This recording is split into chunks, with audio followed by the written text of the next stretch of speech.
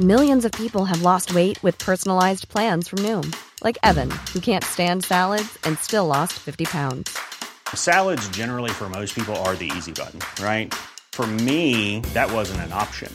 I never really was a salad guy. That's just not who I am. But Noom worked for me.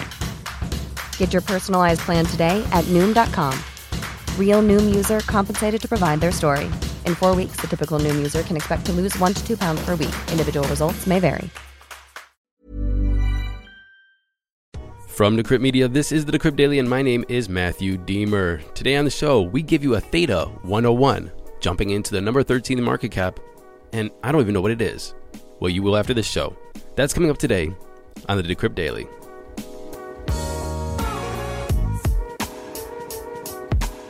Good morning, everyone. Today is Tuesday, April 6, 2021. So I woke up at 6 o'clock this morning, hopped in my car, drove from Charleston, West Virginia, all the way up to Cleveland, and got on my interview at 12 o'clock with Theta to give you this 101 right at 12 o'clock. So I'm editing it now around 15 minutes later after the interview, recording this and putting this out for you. I just wanted you to know I'm hustling. Trying my best to hustle. Anyway, let's get into those crypto prices because I think we have some moons. Here comes the money. Here we go. Money talk. And I'm recording this at 12:19 Eastern Standard Time. Bitcoin is in the number one spot, obviously, at $58,159, down 2.6% from yesterday. Ethereum, $2,097, down 1.7%. Binance Coin up 4% at $391. That's a 7-day up for Binance of 30%. Is Binance going to overtake Ethereum eventually? It just won't stop. XRP is at number 4 at $1.01, up 36% and 74% in a week. Where did you come from? Tether number 5 and Cardano number 6 at $1.27, up 4.1%. Total market cap, we just can't hit that $2 trillion mark, but we're sitting at $1.96 trillion with a BTC dominance of 55.3%. And like I said in the intro, we're going to talk to Wes Levitt, the head of strategy for Theta, and he's going to give us a one-on-one on this project. Enjoy the conversation. Wes, how you doing? Welcome to the show. Hey, thanks for having me, Matthew. 100%. Look, Theta, 13th market cap. I came out of nowhere. I don't know anything about Theta. I don't know if anybody else knows anything about Theta, but that's why we're here. We're going to do a Theta 101. What's the origin story of Theta? Yeah, sure. So Theta came about in mid-2017. So what it is, it's a decentralized video delivery protocol, in layman's terms, that lets any user like me or you relay video streams or any data stream really to another user nearby over a peer-to-peer network. And it really came out to try to solve our own problem with our startup platform called Theta TV. It's an esports streaming platform. As you may know, as a streamer, CDN costs are very high, especially as a startup where you're not buying in bulk. So there's a problem we're facing distributing these esports streams in 4K and VR around the world, and really try to solve our own problem by creating a peer-to-peer network where users could share some of that load around the world and relaying these streams amongst themselves rather than us as a startup paying for every single video stream that goes out on our platform. That's okay. So got it. Pretty cool. Why do you need crypto? It's a crypto company, right? I mean, P2P networks can be done without cryptocurrency. Yeah, that's right. But you know, if you remember the BitTorrent or even further back, Napster BearShare days, you're kind of relying on everyone being altruistic in sharing the files on their computer. So that's great in individual cases. It's an album everyone wants, but if you really want a resilient peer-to-peer network, you have to have some incentive for users to come on and contribute their excess bandwidth, their computing resources, and that kind of thing. So where crypto comes into it and how the Theta blockchain gets married to this peer-to-peer network is for each piece of content that you're relaying to another user, you're doing productive work for the network. So you earn a small token incentive for doing that. And, multiply that by tens of thousands of nodes, and all of a sudden you have a lot of users contributing to a robust network because they're earning for it. Okay, so walk me through the process. And I'm asking this because I want to understand, one, how people can participate, and two, what does this look like? Because what you're describing to me is a decentralized, anything, YouTube, for example. And if we take it out of the YouTube silo or the Google silo, how does this work? Say if I have, I don't know, my favorite Joe Rogan clip. Is that something that we're talking about here, and how in sharing that and the decentralized streaming this Joe Rogan clip, for example? Mm-hmm. Yeah. So where we started at was basically trying to solve a problem as a video platform, and that's who we're first looking to integrate with is other video platforms. They can just use this as another piece of technology in their CDN stack, content delivery network stack, to make their video delivery more efficient. So if we're working with, say, a YouTube or a Twitch in the future, it's still their content and they distribute it as they like. It's just a way for them to do so more efficiently by involving their users. So it is a little bit of a different tack than saying it's a free for all for any pirated content you want to distribute. We are looking to work with the content owners rather than create necessarily something people are using to share whatever they want. Theta right now is $11 billion, actually $11.5 billion market cap. Where is the value being added to this in the market cap? Would you say that this market cap is justified from the value that's being created, or is it speculation? And I also want to juxtapose that I understand how YouTube makes money. They run ads. How would a decentralized network make money besides the speculation of the crypto space?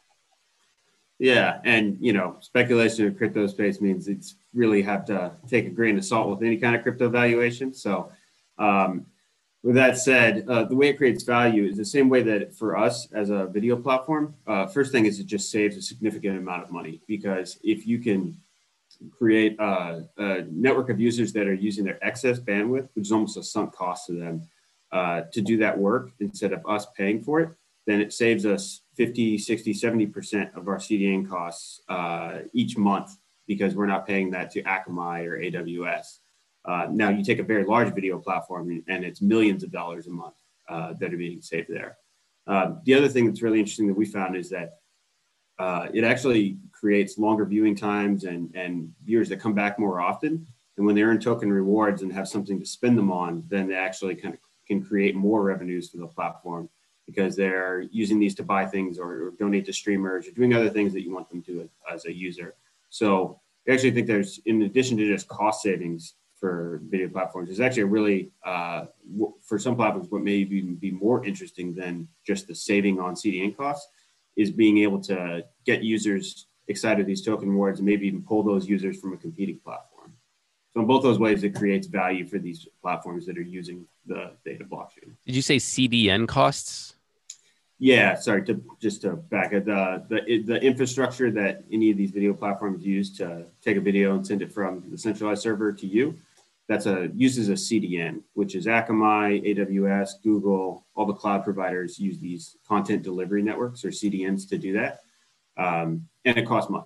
So from our perspective as a startup platform, it took a big burden off us by not having to pay such high CDN costs once we integrated our own solution here. Okay, I apologize for this next question if you already answered it, but sometimes I'm a little dense. And so let's just break this down again, because I'm confused. YouTube runs ads, right? Mm-hmm. The ads give them money. They make money by the advertisers giving them money. The advertisers then advertise on the YouTube channels, which then people look at those ads and go, hey, I'm going to buy that product, which gives the money to the company. And then the companies then run ads on YouTube. Again, how will Theta make money in the future? And can you tell me like that whole like cyclical like format of how you envision this to be a revenue generating thing? Yeah, and keep in mind it's a little different because Theta as a protocol isn't a business, so it's not necessarily that it generates revenues and has a P&L the same way a business would. But if it's how it creates value or how value accrues to it, which kind of is analogous in this situation. For any of these users to a platform that wants to use this and tap into this network of incentivized users, they have to be rewarded. The users that are relaying their the videos need to be rewarded in the form of Theta tokens, or to get a more specific T-Fuel, the gas token, the transaction token of the protocol. They're not out there working for free. If you start your own platform and you want to tap into this network and have them do a lot of the video relaying for you, you effectively need to pay them in T-Fuel. And so that creates demand for the token and the protocol. The more it's in use, this scales up and now there's hundreds of thousands of nodes running on the network that are doing these jobs, more and more of them need to be paid platforms tapping into this have to buy the TFIL token in order to compensate these users for doing the productive work on the network. So it's not exactly revenue generating, but that's how the value flows through for users that are using it and the platforms that use the network. Understood. So what you're trying to say, the way that I look at this is the monetary value, the US dollar, euro, pound value is arbitrary to the value of the token. Not exactly, because there is it needs to resolve to basically the value of the work they're doing on the network, because a platform won't pay 10 times the cost of their CDN to buy tokens to pay these workers. But at the same time, the workers are not going to do all this work to earn nothing. So we think it naturally resolves to what the real world value of it is, just because you have basically a supply and demand on both sides of it. And both people have an idea of what this would cost in the status quo system. And they know that's basically, I need to beat that for adopting Theta to make sense. And so because you have... So again, I'm wondering where the input of cash is. Like I said, with the YouTube situation, it's the advertisers paying YouTube to run ads, where people then watch the ads and then they buy the goods. I'm still not understanding how the money gets into the system that is sustainable besides crypto speculation. Yeah, sorry if this was glossed over earlier. I said this too quickly, but again, the platforms that want to use the Theta network need to buy tokens to pay the workers. In that sense, you may have seen the work token type of model before. It's a little different because it's not purchased by the users, but same concept where basically it's, if you want access to the thousands of workers out there, you have to buy TFIL tokens to pay them in this protocol. Got it. That's where, yeah, like a platform, traditional platforms, of course, they're dealing in dollars or euros. They need to use those to buy the tokens to feed into the system. Otherwise, you don't get to take advantage of all these productive nodes. Because I was around in 2017 too, and a lot of business models that came out of 2017, not saying this was yours, was hey, how do we make money? Well, number go up. And that was the whole business plan. So I'm happy to see that they have to actually purchase, so companies or whatever, and it has to purchase these tokens in order to access the workers. Understood. So since we're rounding this off and everybody's wondering about Theta 101, can you do me a favor and give me a 30-second 101 summary on what is Theta for everybody? Sure. So, like we said, Theta is a decentralized video delivery network. It lets any user use their PC, mobile device, in the future, any device really, to relay video and other data to other users nearby on a peer-to-peer network. It's a more efficient way of distributing live streams, file patches, any kind of data that's being shared that has a lot of concurrent users.